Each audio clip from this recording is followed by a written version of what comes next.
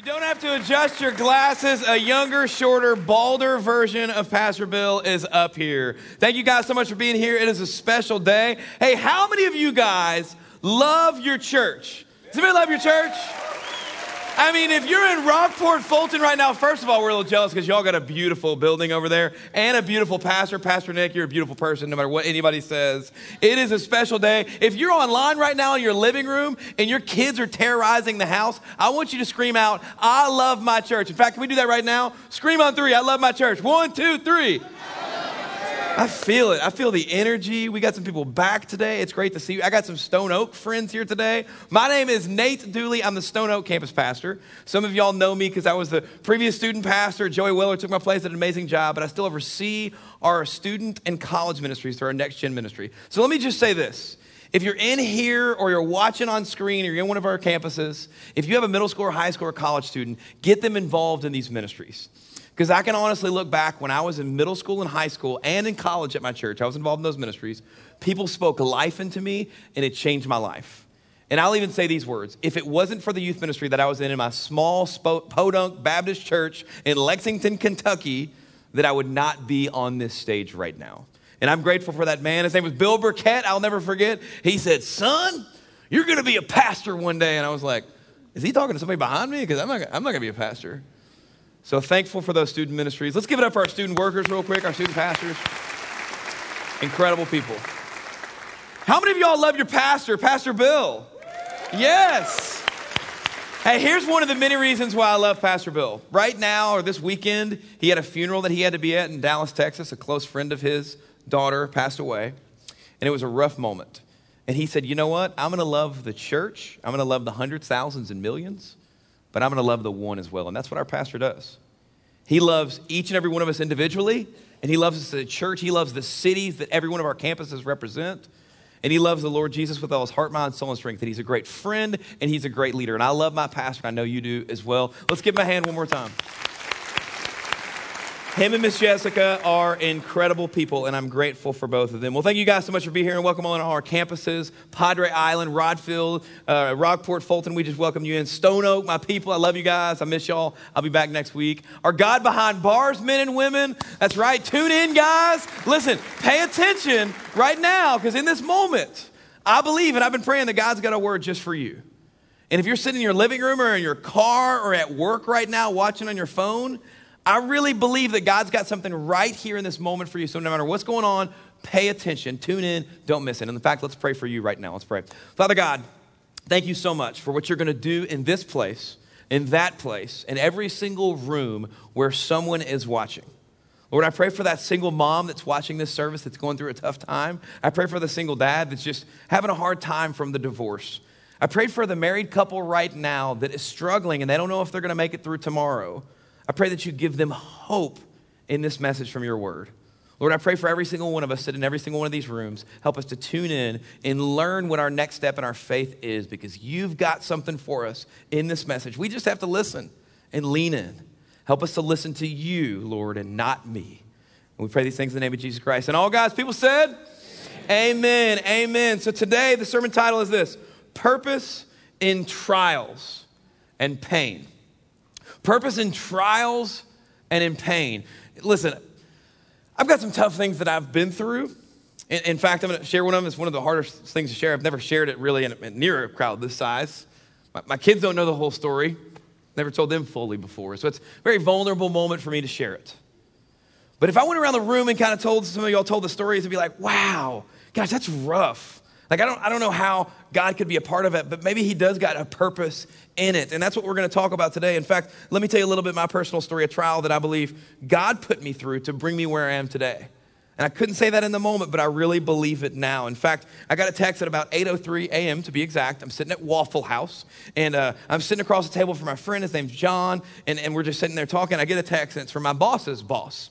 And he says, meet me in my office at 11. I'm like, oh, and so he's talking to me. He's actually trying to encourage him, kind of counsel him through some stuff. And I'm tuned out. And I'm like, this just got real. I don't know what got real. But so I went into work and just kind of sit in my office, act like I'm doing something because my mind's somewhere else.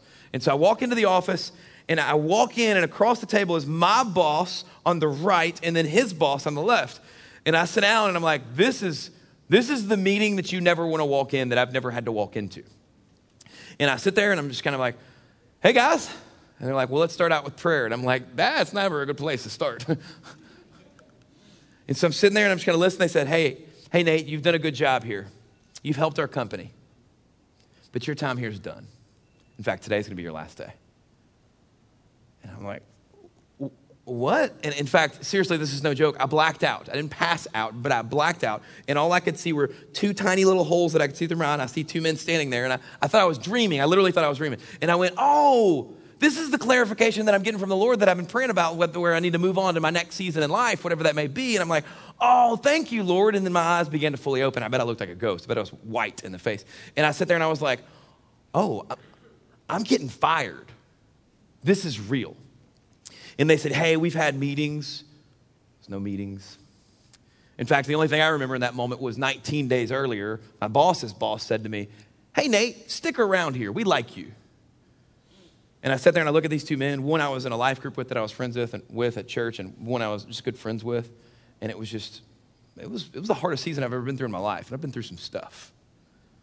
And so I walked out of the office and I'm like, what am I supposed to do now? Do I go home to my wife and say, hey, babe, I got fired. What's for dinner? Do I tell my kids, hey, kids, I know you love it here, but we're going to move?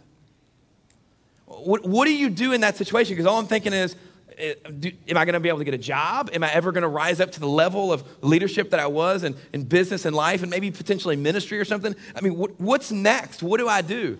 In fact, I remember waking up the next morning and I just remember I felt like I had zero purpose. And I woke up and I remember I think kids are running around trying to get ready for school, and I'm not even ready for the day. I like to get up early, and I'm not up early. I think I'm wearing my pajamas, and I'm just kind of sitting there in a zone, kind of like ghosted out. And then I remember thinking, you know what? I tried to think about this in the moment, but it was hard. But this is something I think we all need to hear right now. It's not what I do that defines me. It's who I am. That's not the message for today, but I think I need to say that. It's not what I do that defines me. It's not what you do that defines you. It's who you are, and more importantly, whose you are. Because when you know Christ and you have a relationship with him and you're living with him, then you will get through it, whatever it is. Because trial, work, pain, challenges, you will get through them. So the next morning, kids go off to school, and I just sit down at our table, like at a round table, and I'm sitting there, and it's got, I remember vividly, because it's like to picture it, it's got little chips on it, because it's an older table, and I'm sitting there, and I'm reading God's word. I got this real small little red and back Bible that I used to put in my pocket. I'm sitting there reading that, and I want to sympathize with someone that has been through something worse than me. Because this is not the hardest thing in the world that I've been through. It stinks, and life's not fair, and I don't really like it. And this is a good, pleasing, and perfect will that God has, but I don't feel like it's good, pleasing, or perfect, so let's just try to sympathize with someone else. So I start reading the story of Joseph. If you've never read the story of Joseph, I encourage you to read it, Genesis 37 through 50. We're going to glaze over the story, kind of get to the end of the story and talk about it. But basically what happened is he had a dream. He said, hey, brothers, you're going to bow down to me. They're like, no, we're not. We're going to throw you in a pit and sell you as a slave. You think you have family problems. Like, oh, my sister called me overweight. Well, my brother threw me in a pit and sold me for a few shekels. Like, that's family problems. And so he's going off in a slave. He gets accused of rape. He gets trusted and then untrusted and all this stuff. And he's in prison. And then he gets elevated to lead an entire country of Egypt. And so his brothers come to him and they said, they didn't realize it's him, and he realizes it, but they don't realize it. And then I remember a passage, Genesis 50, verse 20. And everybody knows this verse very well. I've preached it several times. I knew this was coming. And God's kind of speaking it to me, and I'm like, okay, I don't really care about that. I've preached it. I know it. I've got the bumper sticker for it, my minivan, whatever. But it says this, and y'all have heard this before. He said this to his brothers, you meant this for evil, but God meant this for good. Yeah, I know that. And I knew that was coming, but I just wasn't interested in that at the moment. But then what I read before I read that was just life-altering for me, and it broke me in the moment. Genesis 45, verse 8, it says this. So then, this is what he said to his brothers. It was not you who sent me here. He's talking to his brothers. It's not you that sent me here. You threw me in the pit, all that kind of stuff, slavery, accused of rape, all this stuff. It was not you that sent me here, but God. And so I read that verse, and I started weeping. And I realized something that's hard to realize in the middle of a trial, because I was bitter, I was frustrated, I was mad, I was angry, I was sad. I was every emotion that you could feel in the midst of it. I was sick. I mean, it was rough. But then I read that passage, and it's almost like the Lord just said, I know what I'm doing. Trust me. I got this. this is the valley. You're hanging out in the valley and you're going to be here for a minute, but just trust me. I know what I'm doing. In that passage, it basically says this. It says, you didn't do this to me, but God did this to me. And it's almost like the Lord was saying to me in that moment. And I was sitting there. It's almost like those two men that you're like mad at and all that. And first of all, you need to get over. Those two men that you're mad at, they didn't do this to you. I did this to you. And I was sitting there and it was like, no. There's no way that this is a part of your plan, a part of your will. I don't like it. And it didn't make sense. And I didn't understand the ways of God. But then over time and over days and over a week and over months, I didn't understand his plan. I didn't understand why that was happening. But I began to trust his heart. Because when you can trust the Lord's heart, you can trust him. Because it doesn't make sense what you went through, whether it's the divorce, whether it's the cancer, whether it's the miscarriage, whether it's the broken relationship, the end of a business that you thought would be your life because of COVID, whether somebody died because of COVID, whether you're sitting in your living room and you're just thinking about that situation that is driving you crazy or that person that's driving you crazy, whatever it may be, that family member, maybe your mom or dad, maybe something that happened when you were a kid, whatever it is, whatever you've gone through, I promise you, I don't understand the ways of God, but I do trust his heart. And so one might ask, like, well, why? Why do you trust him? Because, I mean, that was a brutal firing. And I think back to 2013 to be exact. I got a phone call. Essentially, my dad had died. He was owning a business, incredible leader, patient, godly man, loved the church. I wouldn't be in my faith if it wasn't for him. Well, about a year and a half, he never walked, talked, or communicated ever again. It was miserable. He went from owning a business and a successful businessman to basically mentally handicapped for the rest of his life. In 2015, he died. That's not fair. Like, why? That doesn't make sense. So why do you trust God? You might ask yourself, you might ask me, well, you want to know why I trust God? Because I stand here right now on my own 2 feet. I have hands that I can use. I had gas money to get here and that wasn't even a struggle. I've got amazing kids that are incredible kids that love Jesus most of the time, if you know what I'm saying. Like, no kids are perfect. If your kids are perfect, you got problems, if you know what I mean. Like, I got an amazing wife, a beautiful wife that I look at every day and I'm like, Lord, this is a miracle because she's beautiful and she thinks I'm sexy. Like, I mean, I'm telling you, like, God's all up in this business. And so I stand here today saying, that's why I trust God. Because I wouldn't be here if it wasn't for me trusting God. Because he's the reason we're here. You walked in this door, at least most of you. I didn't see everybody. You have breath to breathe, even though sometimes you got those masks and you can't breathe very well. I get it, I understand. You have a lot to be grateful for, and you can say the words, which I try to say often. You can say these words, God is faithful.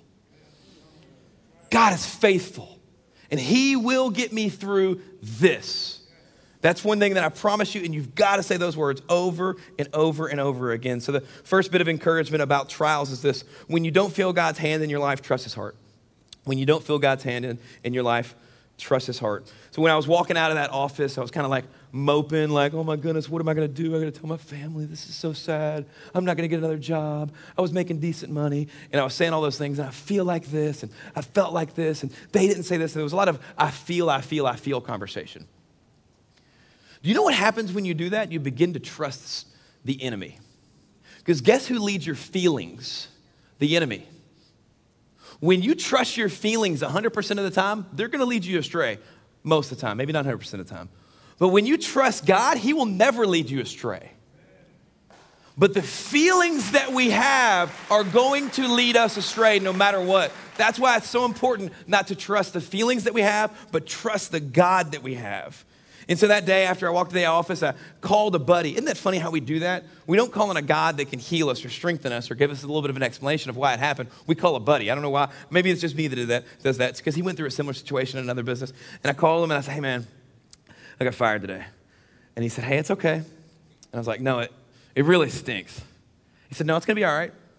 And so he starts talking to me and he said this, and I don't remember everything he said, but he said this. He said, Nate, listen, don't miss what God has for you in the valley.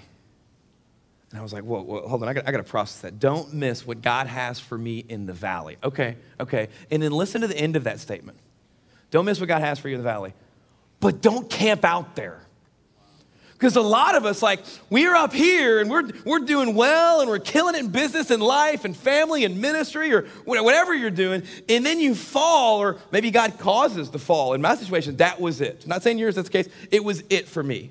I fell. And then I'm sitting in the valley, and what do I see in the valley? I see dry bones.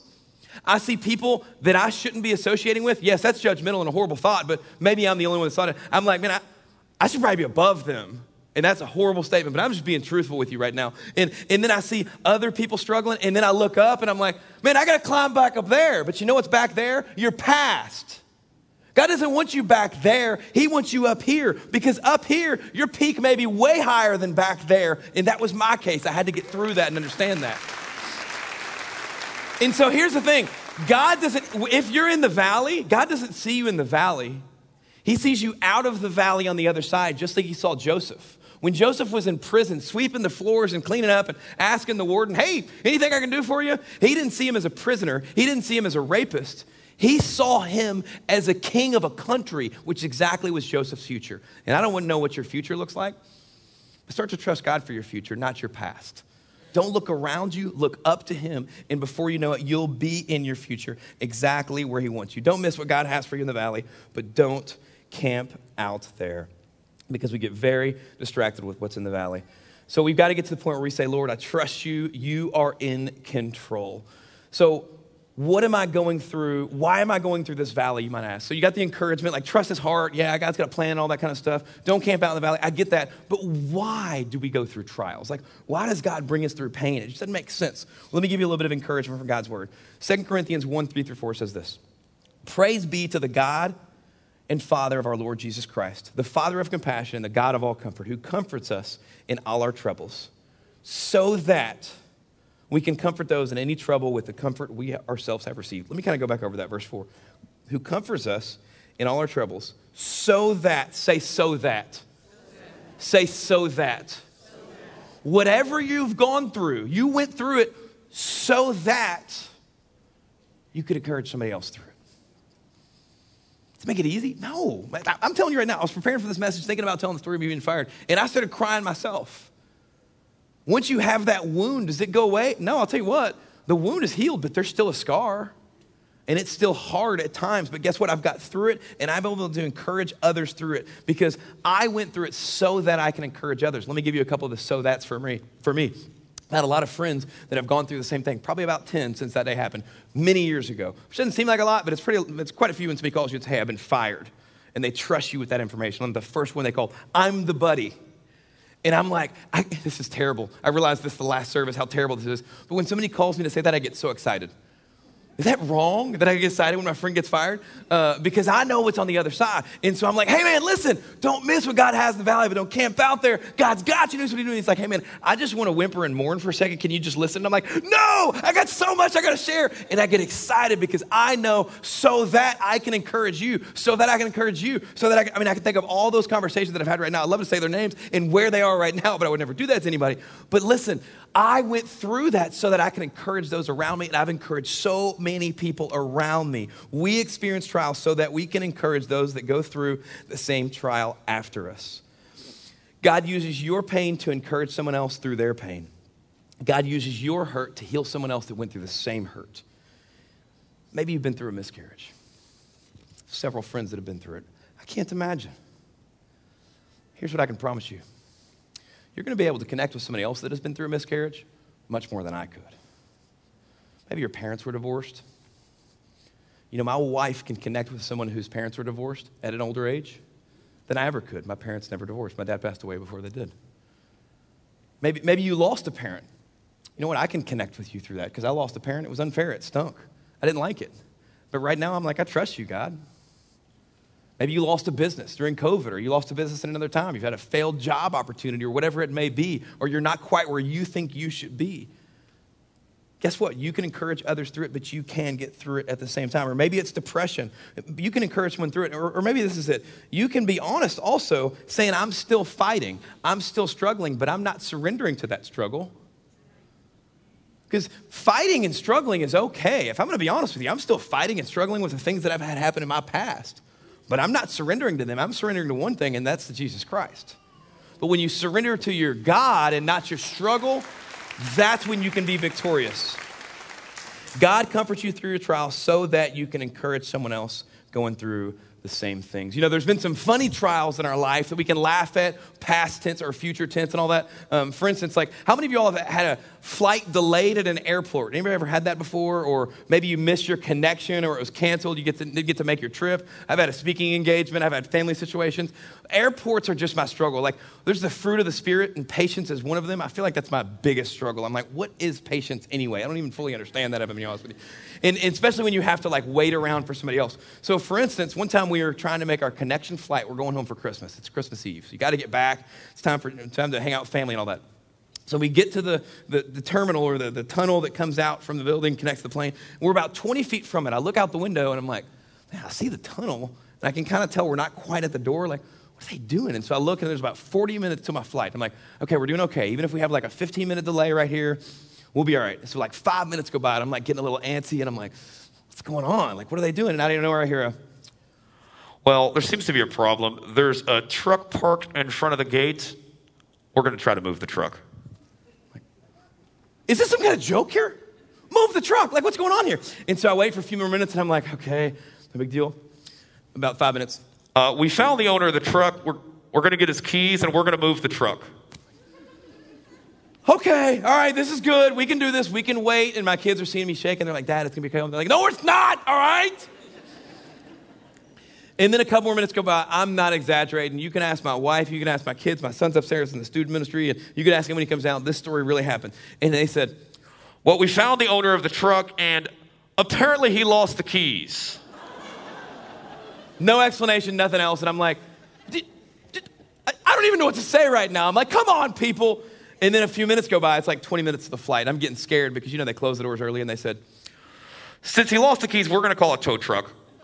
Thanks for your patience, people. And I'm like, what patience? I'm about to start yelling bombs, so they'll get me off the train. Bomb the plane. Bomb, bomb, bomb, bomb, bomb, bomb, bomb. I'm so frustrated right now. I'm like, come on, people, get me out of here. And then out of nowhere, they're like, tow truck's on the way. We'll get you out of the plane here in a few minutes, guys. And everybody's just squirming around. And so finally they open the door and I'm like pushing through people. And I'm like, move it or lose it, sister. I mean, I'm ready to get to this plane. And then long story short, we get there and we don't even make the flight. It was an awesome day. It was fantastic.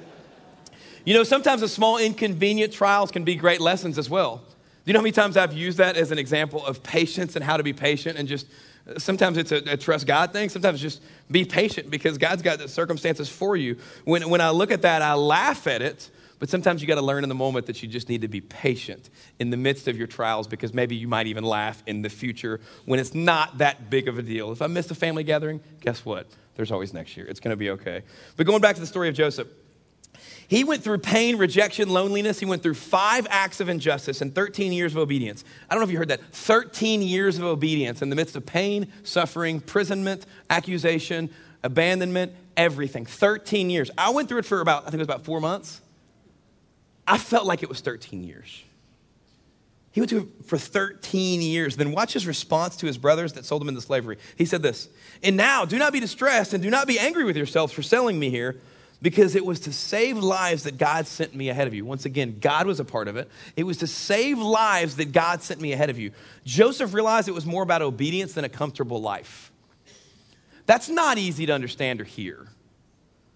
But sometimes we just want everything to be perfect and we want to make more money and do this and drive the nicer car and get out of this situation. But sometimes it's just about obedience.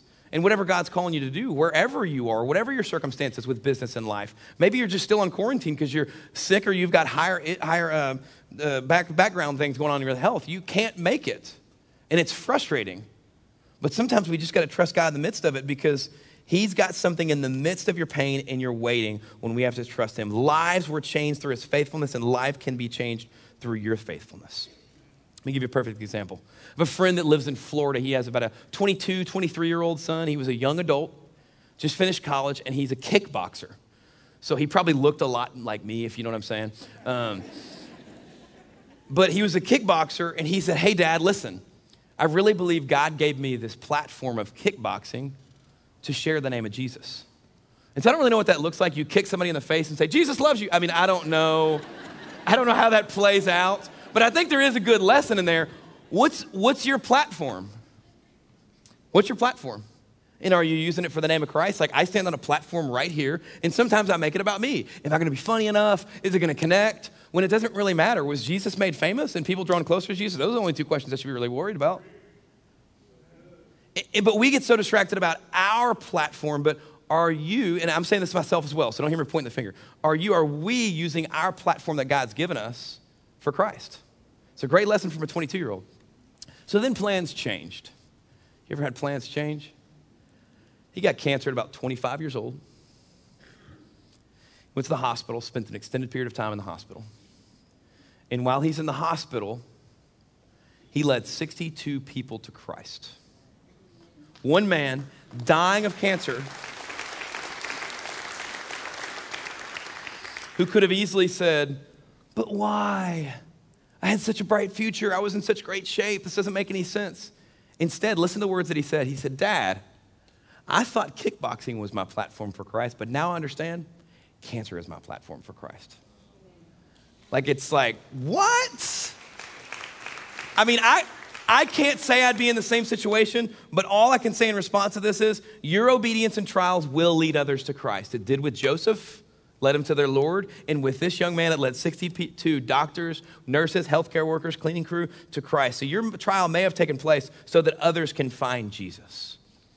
One last purpose in your trial is this. Romans 8:28. Many of y'all know this verse very well. It's an incredible verse. If you don't have like a life verse kind of thing, this is an amazing verse, and it's life-changing and encouraging at the same time. Romans 8:28 says this, and we know that in all things, God works together for the good of those who love him. Let's go back to the beginning of that. We know that in all things, I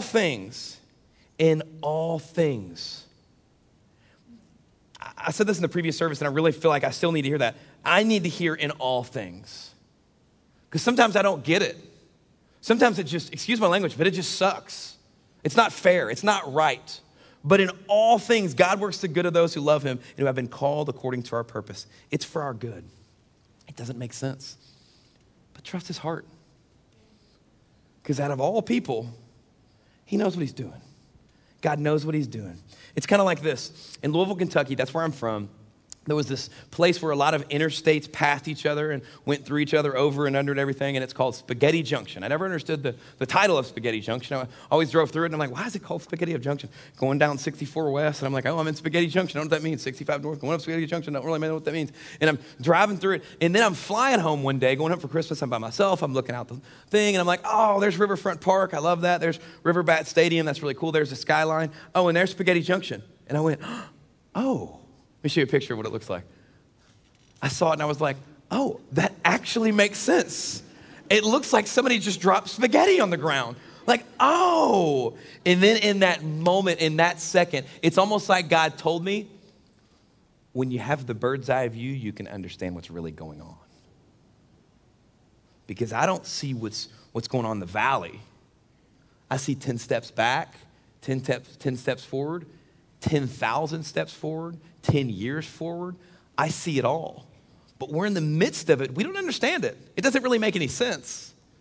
But when you've got God's view, the bird's eye view, you see it all. So you may not understand what you're going through, and you may not feel his hand, but you have to trust his heart, because all things work together for the good of those that love him. All things work together for the good of those that love him. As we close out this message today, I want to share one last story with you. It's pretty encouraging, at least it is to me.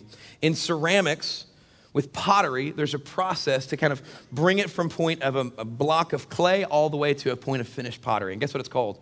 It's called trial.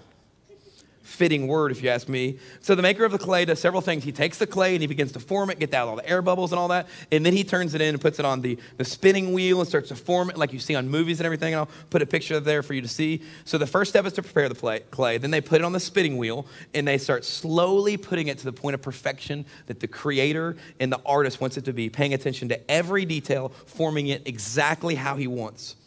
Then comes the real trial, because they put it in something called a kiln, which is essentially fire. They put it in fire. It's a 3-day process. The clay is placed in heat for up to 1,800 degrees.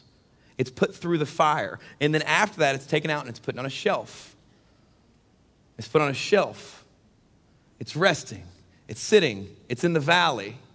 And then after that, it's taken off the shelf and it's put back in the fire again. The heat goes up to 2,350 degrees at this point. It's put through the fire again. And then sometimes the potter, the creator, chooses to do an additional firing to achieve special results that are not possible with the first or second firing. And then they have the perfect, tested, tried, and proved product. You know, this fire that the potter puts the pot through, it's not some wild fire. It's not some dangerous fire in the wood. It's a maker's fire that is carefully contained by the maker. It's almost like God's got a fire specifically for us. And then when we get through the fire, it's almost like he pulls us out and puts us on the shelf. Wait here. Hang out with these other pots for just a moment. And we wait and we're like, but I'm ready to go again. And then God says, okay, you're ready to go again. And he puts you back through the fire. He takes you out, puts you on the shelf. And then for his special, incredible, gifted works of God, he puts you through the fire again. He takes you out, puts you on the shelf, and then you're gifted and you're used and you're tried and you're proven and you're a creation that is made just by God. So maybe you're being tried right now. Maybe you're being tried right now. Maybe you're waiting for the next fire, but trust his heart. Maybe you don't feel his hands, but trust his heart. Don't miss what God has in the valley, but don't hang out there too long. Wait. Don't camp out because God's got something. You'll be able to encourage others on the other side. I promise you that. Others will be saved. Others' lives will be changed because of your trial, because of your fire. And it hurts. It's not easy, but guess what? It's for your good. That makes sense? But it's for your good because God's trying you and he wants you to be ready for the life and the purpose that he has for you. Everybody bow your heads and open your hearts. Whether you're sitting in a prison right now, or you're in your living room, you're at work on your phone taking a break. Listen up to what God's trying to say to you right now, because you may sit there and you may, like I said, maybe in the middle of fire, you're in the waiting. God knows. He understands what's going on. He understands the abandonment that you feel. He felt every bit of that abandonment. I know some of you can't feel his hand, but trust his heart. He's using this situation to refine you, to strengthen you, to bring you to your purpose, to his purpose, and to save others' lives. So maybe you sit there and you're like, listen, Nate, I don't know this potter that you're talking about, and I don't know who's trying to craft me, but I've been through way more than 3 fires, and I'm kind of done. Let me introduce you to this potter. His name's Jesus. He stepped out of heaven. He walked on this earth. He lived for you. He died for you, and he knows how many hairs you have on your head. He knows everything about you. He knows where you were last night. He knows what you did in the middle of the night. He knows what you thought about before you walked into the service. He knows all those things. And guess what? He loves you just the same. In fact, he loves you so much that he died on the cross for you. And every one of us has done wrong by lying, cheating, stealing, killing. I don't know whether it is, whether it's your thoughts, your actions, or what. But when Jesus was on the cross, God put every sin of the world, your sin and mine, and he took our place because we deserve to be on the cross. He was our substitute. He was our sacrifice. He lived the life that we couldn't live. A perfect life, to die the death that you and I deserved. He defeated sin, he defeated death, and if you want this potter who is refining you and trying you, and you want to surrender your life to him because he's worth it, then I want you to pray this prayer with me for the first, the only, and the last time. And it's not something that you do 100 times, not something you do 10 times, something you do once. Just like many of you, I've started a relationship with you. When you start a relationship with Jesus, he never leaves you, he never forsakes you. But we don't let anybody pray alone here at Church Unlimited. So whether you're at Rockport or Padre, wherever you are in your living room, I want you to pray this prayer out loud with me because nobody prays alone here at Church Unlimited. If you want to surrender your life to Christ, pray this with me. Dear Jesus, I realize I need you. I believe you died for my son. I believe you rose again. I ask you to come into my heart. I repent of my sins, and I put you in first place. Thank you, Jesus, for saving me. I trust you as the potter of my life. Now, if you just prayed that prayer and surrendered your life to Christ for the first, the only, and the last time, not everybody's looking around right now. It's really between you and God is what it comes down to. It doesn't even matter if I'm looking.